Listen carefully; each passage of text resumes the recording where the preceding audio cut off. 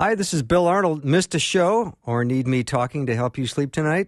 I have several solutions to that situation. Here are the podcasts from the show. You are the best for listening and supporting Faith Radio.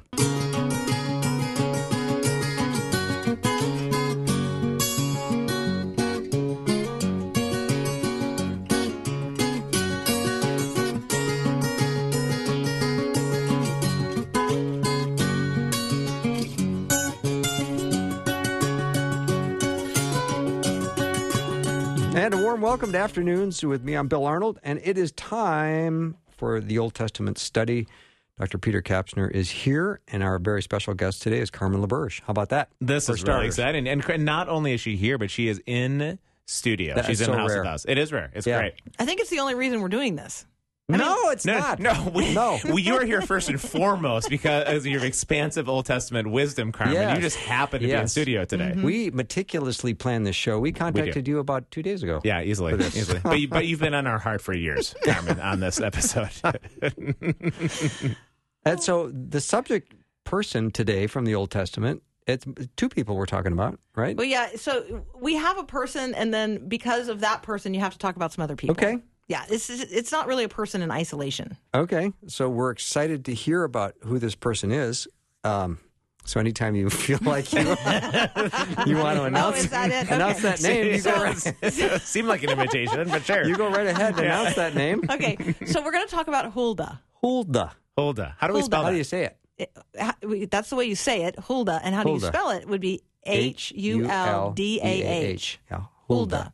So a rather obscure person for many people, I would think, right, Carmen? Do you know a lot of people that have run into Huldah? Well, I would say she has a gate named after her in Jerusalem. Indeed. So, I think that there are people who are aware of her. So she is a prophetess, and you encounter Huldah as a part of the reform that comes in the days of King Josiah.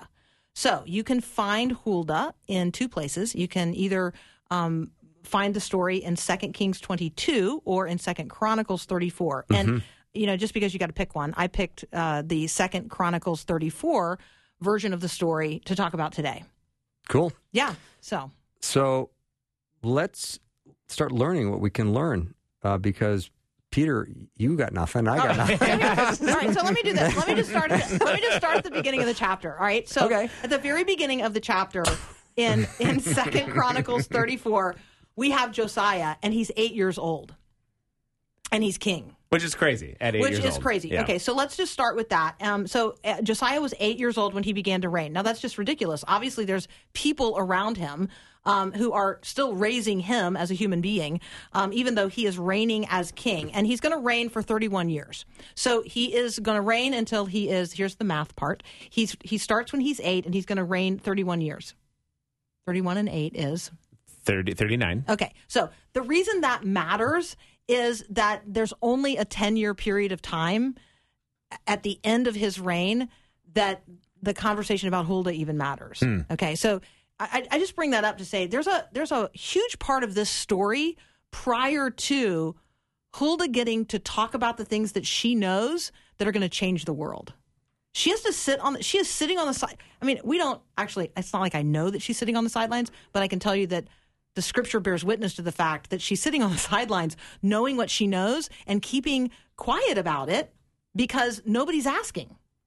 But boy, once they ask, she tells them the truth. Wow. And it's pretty cool. So is she King Josiah's go-to prophet? No. Okay. So once we get you in order to arrive, I know it's okay. I'm so sorry. No, here's the part that you're going to love about Huldah. I think is that what kind of matters about Huldah is who she's married to. So she. I would feel like we're like rushing ahead if we talk about. Let's slow down because I don't know how much material we have. I have a lot of material, but I will. Okay, good. But I will resist jumping right to it. So let's arrive at Huldah by introducing what happens to Josiah, and then introducing the high priest, who's Hilkiah, and that part of the story, I think, that will get us to Huldah. Is that okay? Yeah, I think you're right about that, because I think if people do know any of the more obscure kings post Solomon, right, Josiah is going to be a name that maybe some people are going to know, because there is pretty significant events that happened during his reign, and especially with the high priest at this time. I think that's what you're going to. And he was a godly king. He was. That's right. Yeah, which is unusual. Exactly right. There were no godly kings of the Northern Empire after it split, and only a few in the South, and he was one of the few of the South. And it inspires hope that he is a godly king, even in the midst of a people who do not have access to the book of the law. So just that's the part about this that is so significant. Right. Okay. So Josiah is 8 years old when he begins to reign. He reigns 31 years. And the scripture says, he did what was right in the eyes of the Lord. He walked in the ways of David. He did not turn aside to the right or to the left. So here's the question. Who discipled him? That's the question that I'm like, who discipled him? We don't know. We don't know the answer to that question. Yeah. I know. But there's some layers here. And when you get to the fact that she's married to the wardrober, do you know what the wardrober does? Dresses the king. Okay, I knew that. So she is. So I'm just saying there's some context here. She is potentially in a very long-term relationship with Josiah. Like as a we don't know, but it's possible that she's buttoning his shirt. Not that there were buttons, but you get my point, right? Well, and for sure, in that situation, somebody had to intercede that way, because there had been generations of kings that had done evil in the eyes of the Lord. So it's not like Josiah was coming from a rich familial history of people who had followed the ways of Yahweh. Yeah. So clearly there's some kind of intersection here. Yeah. So when he turns 16, he is seeking God. He becomes a seeker after God, and then when he's 20. He starts acting on what he's learned. So apparently between when he's 16 and when he's 20, what he has learned is idols are bad, because he spends the next 9 years purging Israel, purging Judah of all idolatry. It is major. They are chopping down altars. They're cutting down incense trains. They're breaking the pieces of the.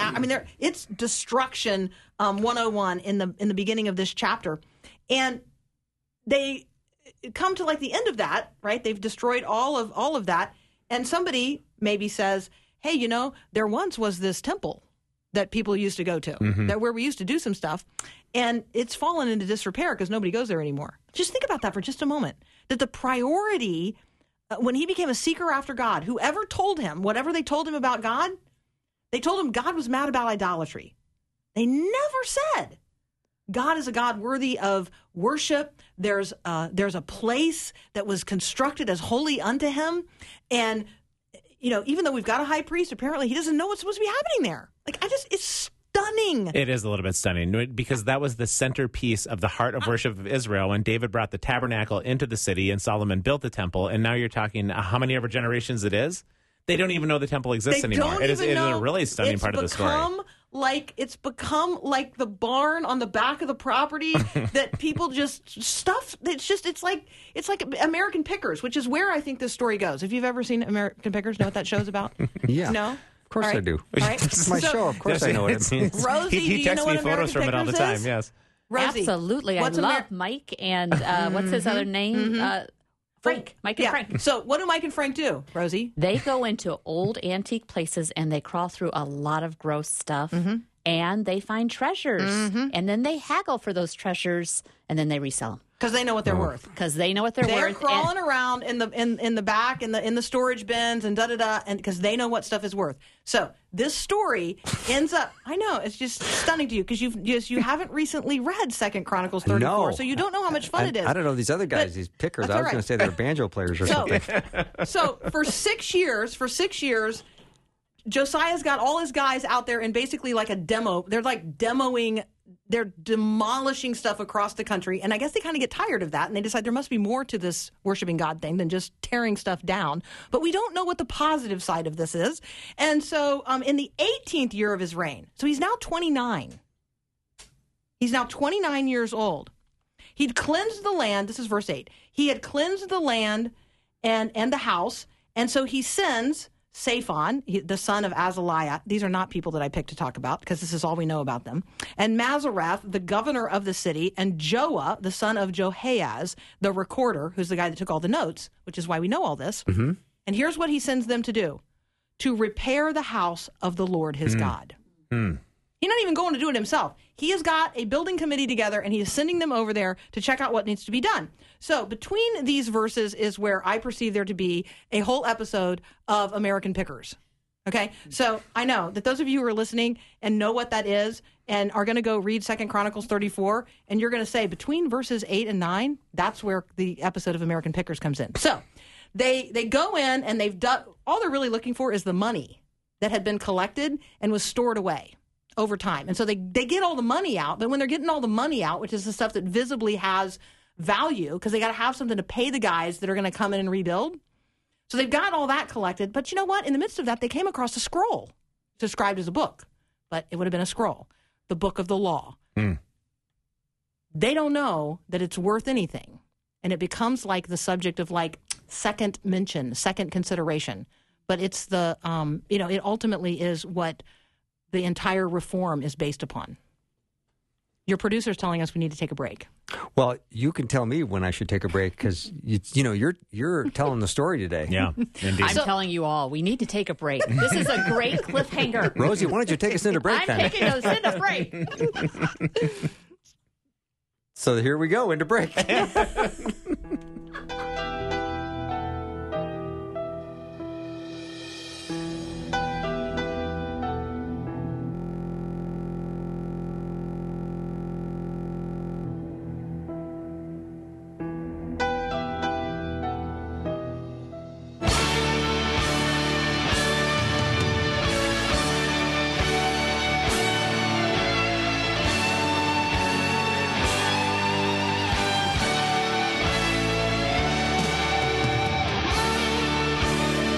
Studying the Old Testament, talking about Huldah today with Carmen LaBerge. Dr. Peter Kapsner and I are continuing our study of the Old Testament, people in the Old Testament. This is a pretty interesting discussion you got going here, Carmen. We're doing our best to stay out of it.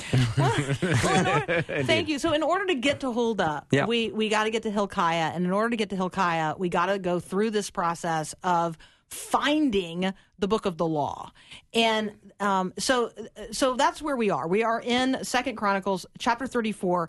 And when we arrive at verse 9, I'm just going to tell you, if you've ever served on a church building committee or you've ever served on a church finance committee, these verses were written for you. Because that's what's going on here. Like that guy that they sent to take notes and be the recorder, this is what he was writing down. Like who got paid for what and what they were doing and how they got paid and where they found the money to pay him and da-da-da-da-da. So they came to Hilkiah, the high priest. They gave him the money that had been brought into the house of God. So they had found the money, right, in the storeroom, and they gave it to the high priest. And then there's this process of redistributing it to all the people that are doing all of the work. So the keepers of the threshold, I mean, it's on and on and on. Everybody that's working, the burden bearers, all the work, the people that did work and service of every kind, blah, blah, blah. Okay, not that that's not important, but it's the building and finance committee report part of the story. So fast forwarding. So verse 14, now we're arriving at the critical portion. While they were bringing out the money, which is actually what they were in there looking for, while they were bringing out the money that had been brought into the house of the Lord, Hilkiah, the priest, found the book of the law of the Lord given through Moses. Okay, if you found it, then at some point you get lost to keep it. No, yes. Finders keepers. Well, yes, finders keepers for sure. But if you found it, it suggests that at some point you lost it or misplaced it and forgot about it. Okay? So that's what's going on here. I think it's significant that Hilkiah, the high priest, found, rediscovered the book of the law. Like, what was he operating on? Mm-hmm. That's like saying that, a pastor rifling through the back of the church came across a Bible and was like, hey, what's this? Yeah, I wonder what's in this. That's going on here. It's really at true. this. What is this? I mean, this was the covenant that God and Moses established at Sinai that was to be the guide of the people of Israel, and he found it, as you said. Yeah. So Hilkiah says to Shaphan, the secretary, hey, I found the book of the law in the house of the Lord. That seems really significant, right? Yeah. Yeah. And so, well, I'm thinking, what do you mean you found it? And Shaphan does not respond, like, hey, that's amazing, or what's the book of the law? Like, it's just interesting. Instead, he's like, yeah, you know what? I'll write that down because I'll include that as a portion of my report, but I'm not going to mention it first because it's not that important. Because that's what happens next. So, Hilkiah gives the book to Shaphan. He's not even reading it. He's just passing it along to the next guy. Shaphan brings the book to the king. King who? King Josiah. And then he starts his report to the king. Now, what would you think, knowing what the book of the law is? What would you think should lead, like, the priority list in the report? The report to the king. Well, you would think in the report to the king, first off, we found the book of the law. No. Here's goes the report. All that was committed to your servants, they are doing. Like, everybody's doing their job. Everybody is doing what you told them to do. They have emptied out the money that was found in the house of the Lord. So we got all the loot. And have given it into the hand of the overseers and then into the hand of the workmen. Like, this is the sort of personnel report. Mm-hmm. So almost as an afterthought, he then says, oh, and we found this. Literally, that's what it's. So Shaphan, this is verse 18, the secretary then tells the king, hey, Hilkiah the priest, it doesn't say hey, but Hilkiah the priest has given me a book. Shaphan begins reading to it before the king. Now, here's what we don't know. This is a little bit like on the walk to Emmaus, where it says that, everything that was said about him in all the prophecies, Jesus, opened their eyes to them and made known, like they walked their way through the prophets. We don't know exactly what Shaphan read out loud to the king. So if you think about the book of the law, you're thinking about the book of Deuteronomy specifically. Right. And if you open a scroll, you actually have to work pretty hard to open it to the very beginning. So just imagine that Shaphan just opens it. He's not necessarily opening it to the very beginning. He might have, but he might not have. Imagine for a moment that what he read from was, I don't know, Deuteronomy chapter 4. That might be a place that you might turn and open to fairly easily, which actually lays out the statutes and the rules that the Lord was teaching, that they would take possession of the land, that God would be their God, that God was giving them the land. And then this, you shall not add to the word that I command you, nor ever take from it, that you may keep the commandments of the Lord your God that I command you. Your eyes have seen what I have done, and there's a reference to bringing down idolatry, but you held fast to the Lord your God and are alive today. See, I have taught you the statutes and the rules of the Lord my God and that commanded me, this would be Moses talking, then you should do them in the land that you are entering and take possession of it. Keep them, do them. From them you will have wisdom and understanding in the sight of all people. I mean, on and on and on. There's a leadership lesson here about national leadership that comes at the end of this text. And I'm thinking to myself, Josiah woke up to what it meant to be a king of Israel and a man after God's own heart when he heard the word read. When he heard the book of the law, there's an awakening that takes place. And if you read Deuteronomy chapter 4 through like verse 14, you get this. You're supposed to be declaring it. You're supposed to be teaching it. You're supposed to be keeping it. You're supposed to be meditating on it. And you're supposed to be passing it down generation to generation that you might, do well in the land that you're going to possess. Like, this is how you do well as God's people. And that's where King Josiah, having heard the words, verse 19, tore his clothes. Which is quite the response in that time. I mean, I think if you're there, right, isn't this, it's a response of incredible grief and somewhat anger, some combination of those two things. Yeah. Why did I not know? If you're the king, right, there is a, why am I just learning this? Yeah, because the religious leaders, when in front of Paul and in front of Jesus at times, would tear their clothes because they were so angry about something that was revealed in that moment. That's exactly right. So he commands Hilkiah and a bunch of other people, because there's a giant long list here, to go, this is interesting, go inquire of the Lord for me and for those who are left in Israel and in Judah concerning the words of the book that has been found. For great is the wrath of the Lord that is poured out on us, because our fathers have not kept the word of the Lord to do according to all that was written in this book. Like, Josiah gets why his nation is in such travail. He gets why his people are so enamored with idols. He gets why the temple is in such awful disrepair. He gets it. He gets it.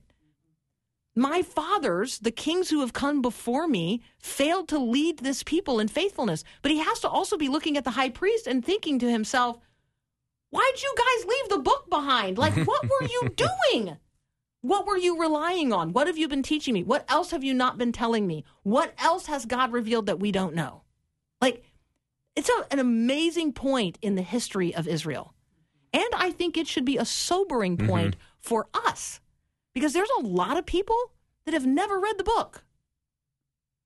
They're operating on, generation after generation, the shadow of a shadow of a shadow of faith, and they have not read the book. They don't know what God has said.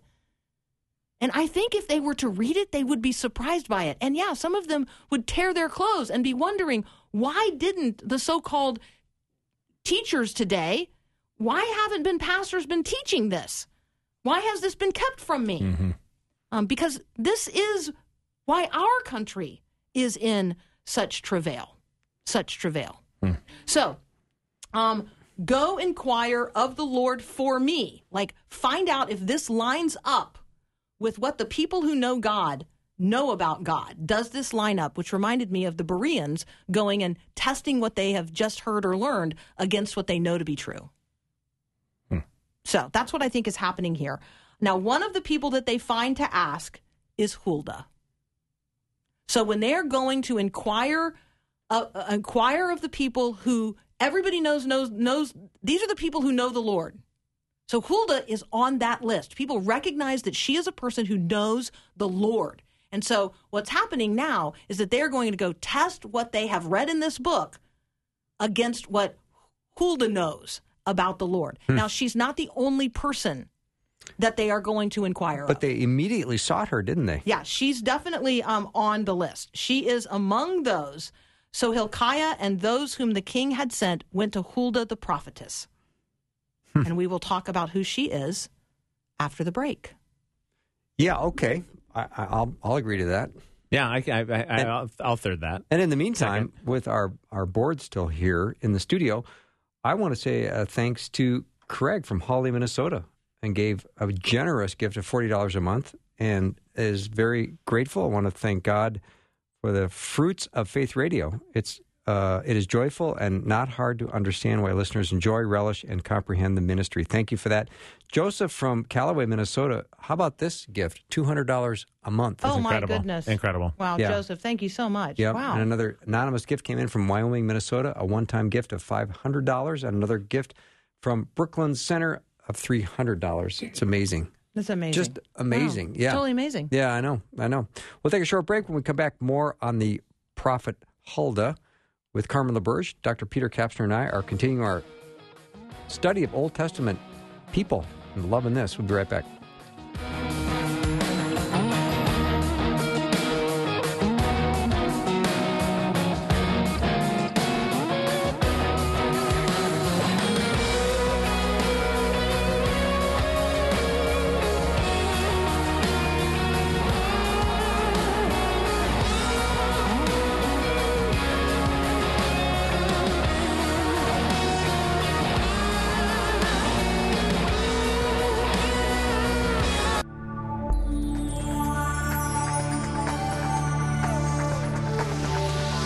It's the afternoon show with Bill Arnold.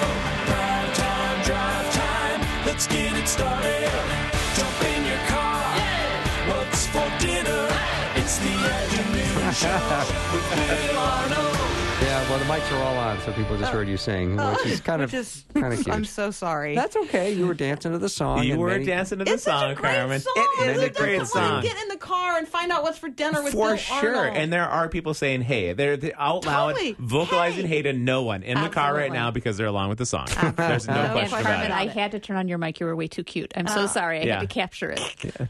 We're back. We're continuing our discussion on the Old Testament person named Huldah. And Carmen LaBerge is our guest. And Peter and I are fascinated with all of her research and what she's bringing to the table. It's quite interesting. It is really interesting to take us into the narrative of this. Again, what is a really important passage of Scripture, but somehow relatively obscure still. I think people should know about it. So I think they should. Agree. I just agreed. appreciate the opportunity to lift this up. So Huldah, we finally arrive at verse 22. So we are in 2 Chronicles chapter 34. If you wonder where the story is located, it's also in 2 Kings 22, but we're doing the version out of 2 Chronicles 34 today. So we're at verse 22, and this is where the name Huldah appears. This is where she, arrives on the scene for us. So Hilkiah, let's recall, he's the priest. He's the high priest at the time. So Hilkiah and those whom the king had sent went to Huldah. So remember, the king is sending them to the people who know the Lord.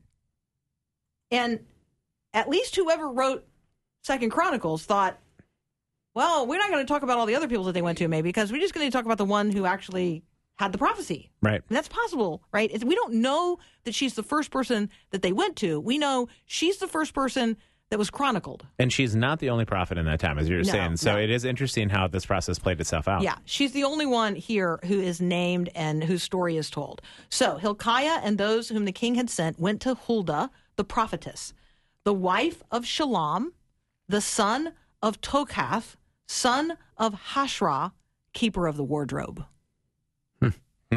Okay, I know that the C.S. Lewis fans out there are right now, that's all they're thinking about. But it's not quite the keeper of that kind of wardrobe. The keeper of the wardrobe is the person who was responsible for dressing the king in his court. So her family is generationally involved in the householding of the king. And that's important because it's clear that they were in intimate fellowship with Josiah in the years he was growing up. And I think that's significant in this. And so she said to them, now, first of all, she's apparently not surprised. I mean, and she doesn't ask, when they say we found the book of the law and it was read to the king and he wants to know, is this the truth? She doesn't say, what is the book of the law? Right. What did you read? What was in it? What did you find there? She doesn't have any questions. She's ready to deliver a prophecy. Which is fascinating because they didn't say that she read the book of the law and then commented on it somehow. There's no indication that the book of the law was brought in front of her at this point. So setting the stage for that with what her response is in this moment to their coming to her is fascinating. Yeah. What the king wants to know is the wrath that is talked about in this book coming? Is the wrath coming? Related to the previous idolatry, that he had wiped out the idolatry of Israel, but still the wrath was coming. Yeah, so here's his question. Let's go back to verse 21. Go inquire of the Lord for me, and for those who are left in Israel and Judah. So we want to know what's going to happen to me and what's going to happen to the rest of the people in Israel and Judah concerning the words of the book that has been found. For great is the wrath of the Lord that is poured out on us, because our fathers have not kept the word of the Lord to do according to all that is written in this book. So Josiah gets what's in the book. He has clearly understood, and he wants to know, is that coming? Is the wrath that is talked about in that book coming? And so go inquire of those who actually know the Lord. So what does Huldah say? It's a bit of a yes and no answer. There is a yes, the wrath is coming, and then there is a but in verse 26, and it is a big but.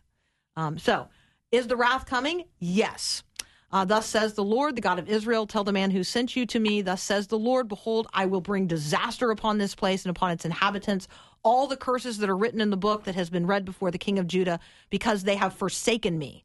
They have made offerings to other gods that they might provoke me to anger with all the works of their hands. Therefore, my wrath will be poured out on this place and will not be quenched. I mean, that is pretty direct prophecy. And then she says, but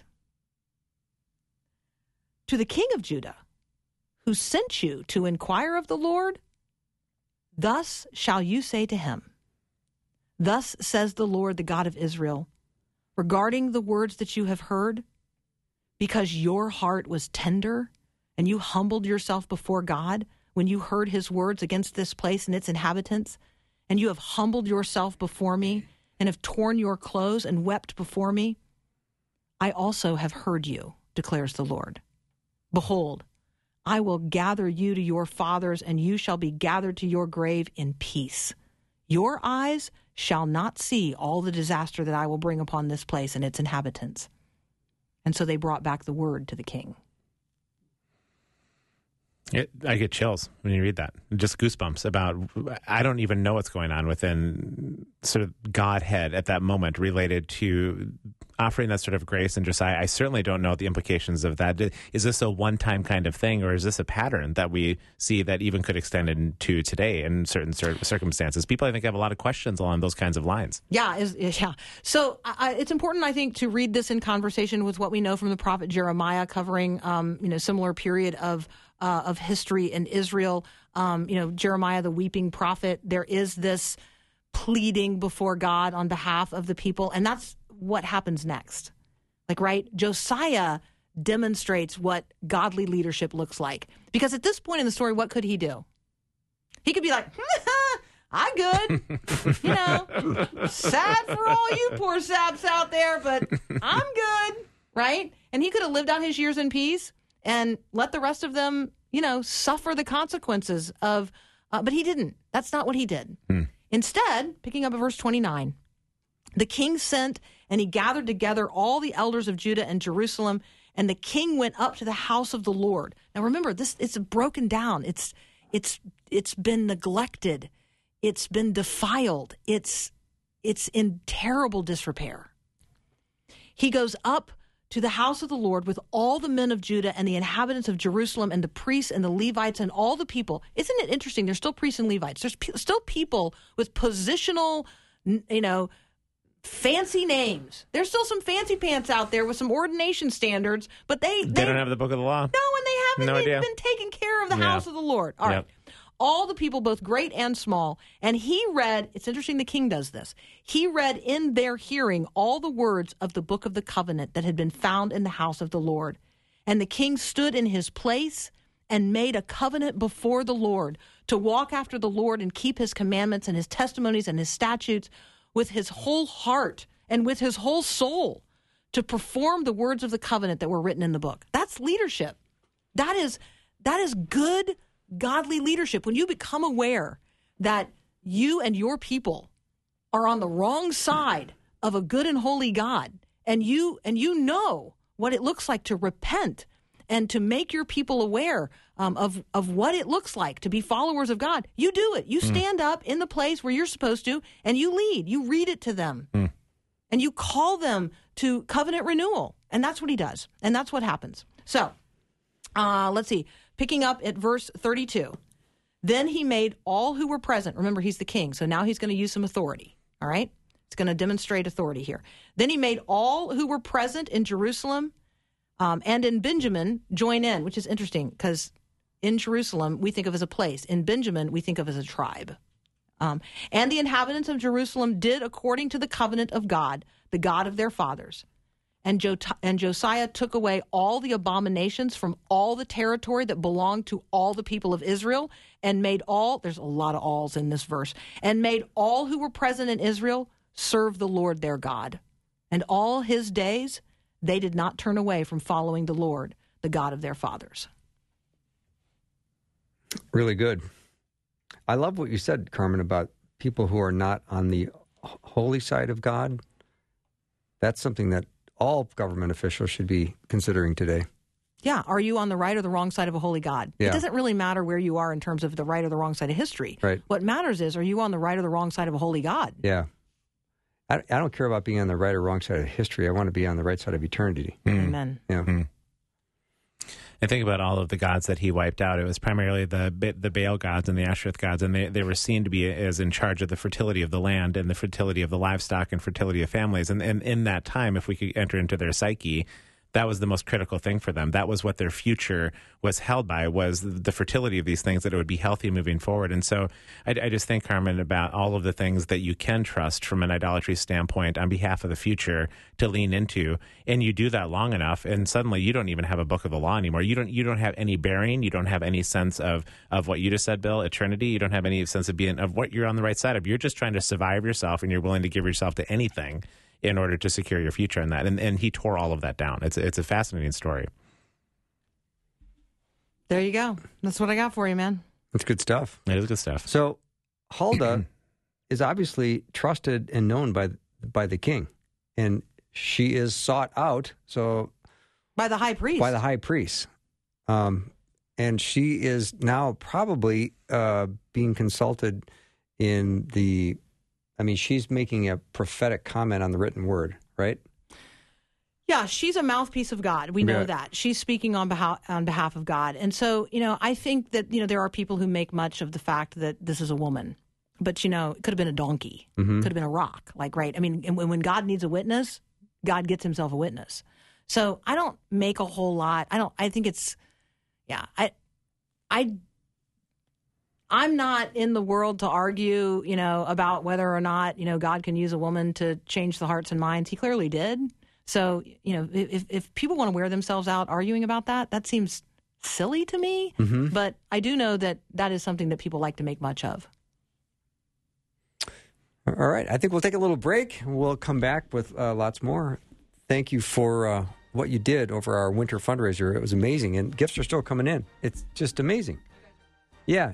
Jamie from Woodbury, thank you for that gift. You've given $20 a month, and you pray for the children of our K-12. Our nation's K-12 educational system.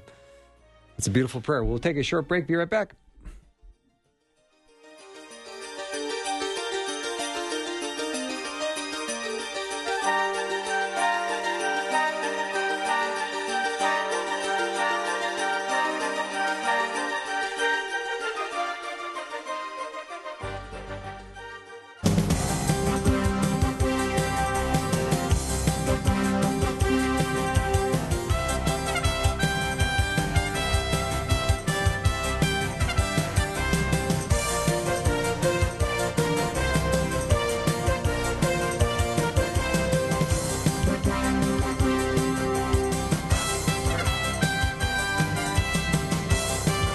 Welcome back. We're talking about Huldah from, what is it, 2 Chronicles? Yep. Yeah. 2 Chronicles 34 or 2 Kings 22. Uh-huh.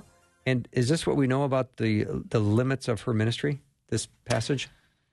Yeah, this is what we know about her. Okay. We do know that, when the canon is formed, what we know is the Old Testament, what the Jews consider to be Scripture, how that canon is put together, that list of books is put together, her affirmation and confirmation of this book of the law found, rediscovered in the temple, her confirmation of it, that it is the Word of God, is an argument that is made for the inclusion of Deuteronomy in the Bible. For sure. That's, I guess, significant.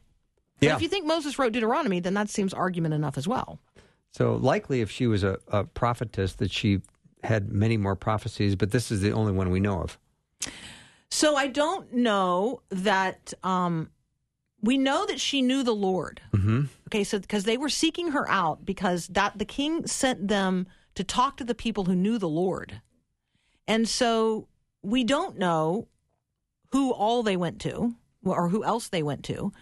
We do know that this is the person and the prophecy that is recorded in relationship to the turning of the king's heart to an understanding that the book of the law really matters, and it led to a society-wide renewal and revival, and I think that's significant. Yeah, and I know in Jewish rabbinical tradition they have something called midrash, which isn't authoritative. It isn't inspired. We don't consider it canon of Scripture, but it can be a helpful resource from time to time to think about how the rabbis of those days were thinking about these characters and these people, sometimes filling in gaps. Again, I'm not going to claim it's trustworthy, but it makes for an interesting read. And there's a couple different theories that they talk about how she knew this information from Deuteronomy. And some people would say that it was passed down from oral tradition because that was really a thing in Israel. Papyrus was really expensive to make scrolls from. Yeah. And so they had to learn how to recite and they had to learn how to memorize and have festivals and all the just the rhythms of life that kept the traditions alive. But other people, some of the rabbis suggested she received a divinely inspired word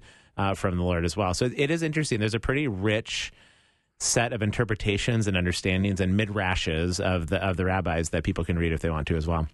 So Huldah there's a group of, 5 dignitaries that go to her, and then she prophesizes, and then they return with the message that she gave them, and the king accepts it. That's right. Mm-hmm. Yep, and that leads him to then, in turn, organize for this public reading of the entirety of what is then called the Book of the Covenant. It's called the Book of the Law early in the chapter. It's called the Book of the Covenant later in the chapter.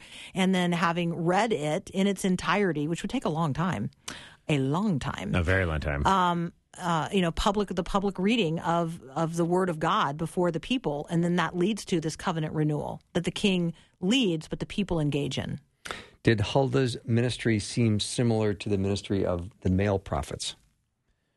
She was one of the prophets. There were male prophets in that time as well. Mm-hmm. And again, there's some speculation about where she ministered and to whom and who sat under her teaching. But there was obviously she was a prominent enough figure that to this day, if you go to the old city of Jerusalem's a pretty sprawling metropolis, but there is about a 2 to 3 square mile section of the city in which some of the key moments and key events of Scripture happen. It's surrounded by these old walls, and in those walls there's 4 different gates, and one of them is Hulda's gate. You can see actually Hulda in the gate itself. So she was thought to be teaching and holding court, as it were, within the gates of Jerusalem itself in those moments, and has been commemorated within those walls. So I don't know what that indicates about how she was thought of at that time mm-hmm. entirely, but clearly she was a prominent figure as a prophet at that moment. Yeah, they knew where to find her, and where she lived is noted by the chronicler, the person who writes Second Chronicles. It says she lived in Jerusalem in the second quarter. Mm-hmm. Like the second quarter is a place.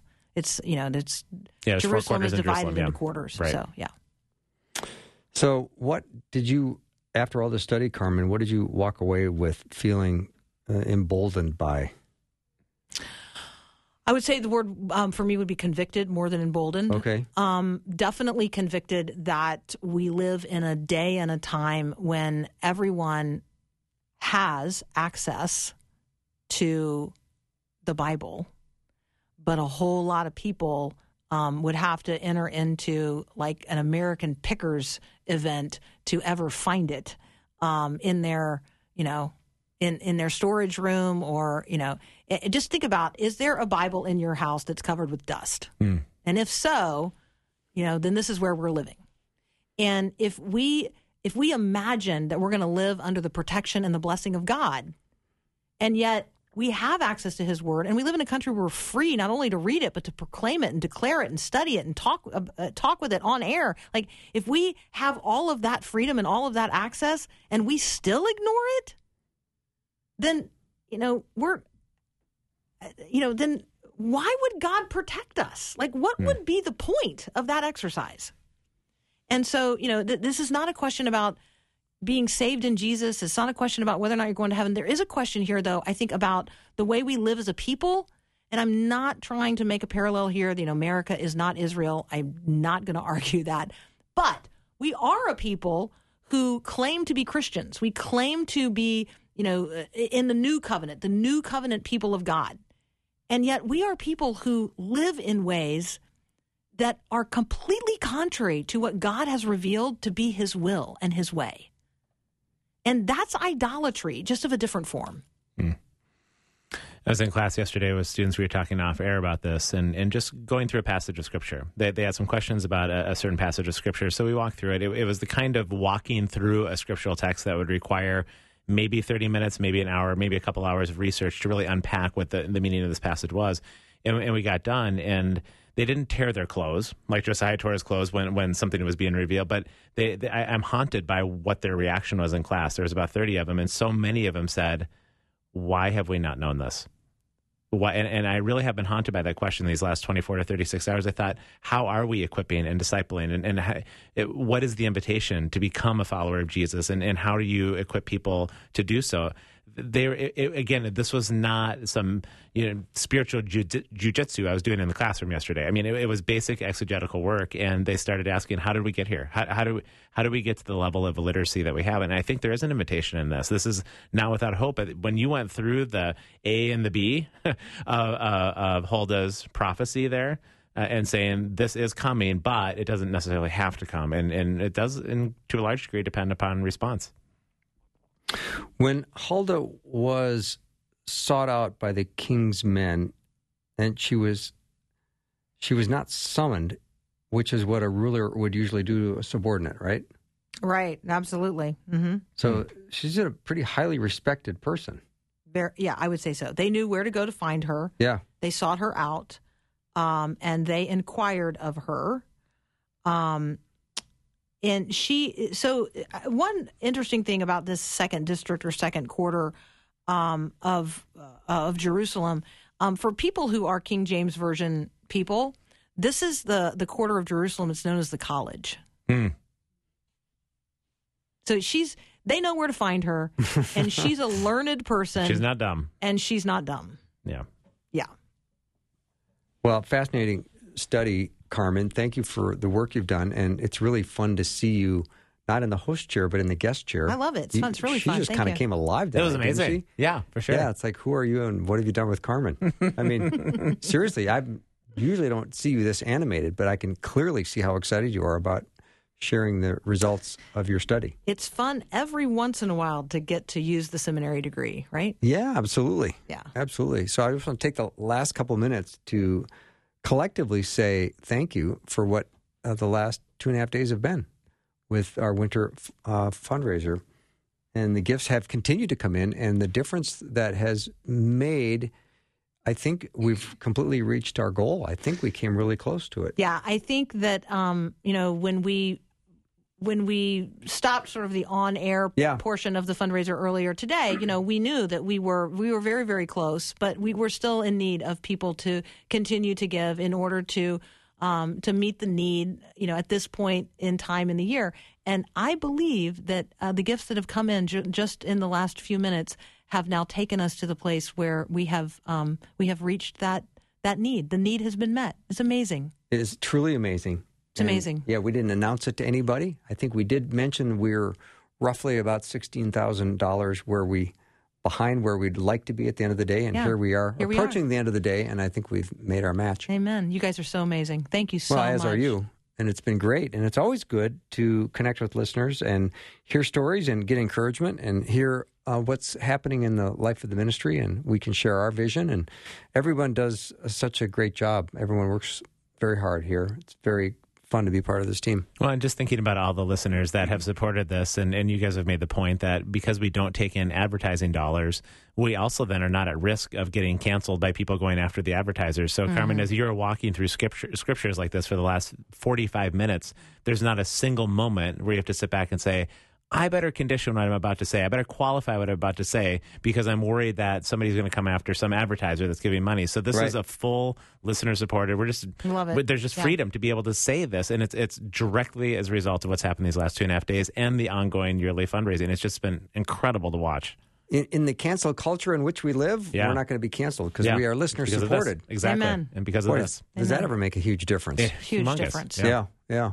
Well, when do you head back? Are you going to be here for the morning? I'm actually going to be here in town all day tomorrow because instead of going from here to a meeting that I was going to be attending, I'm actually going to go from here to the funeral of a friend's daughter in Texas. So but I'll be here for the next 24 hours, and then Peter's actually going to graciously host my show on Friday morning. So he's a guest tomorrow. It's like it's in a positive way, we can't get rid of him. Have you noticed that? I didn't notice that. It's like a bad penny. But he's going to show up again tomorrow morning on Mornings with Carmen, and then he's going to host for us on Friday morning. Yeah, it's gum on the shoe. I get it. It just never goes away. Wow. Yeah.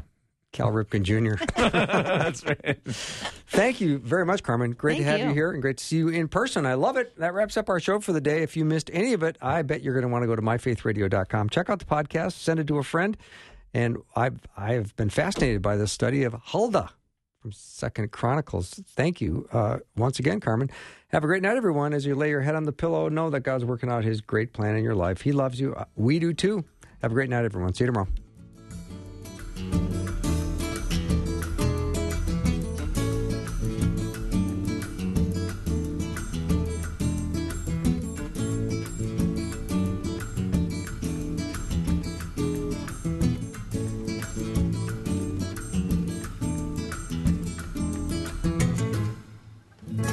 Thanks for listening. Programming like this is made available through your support.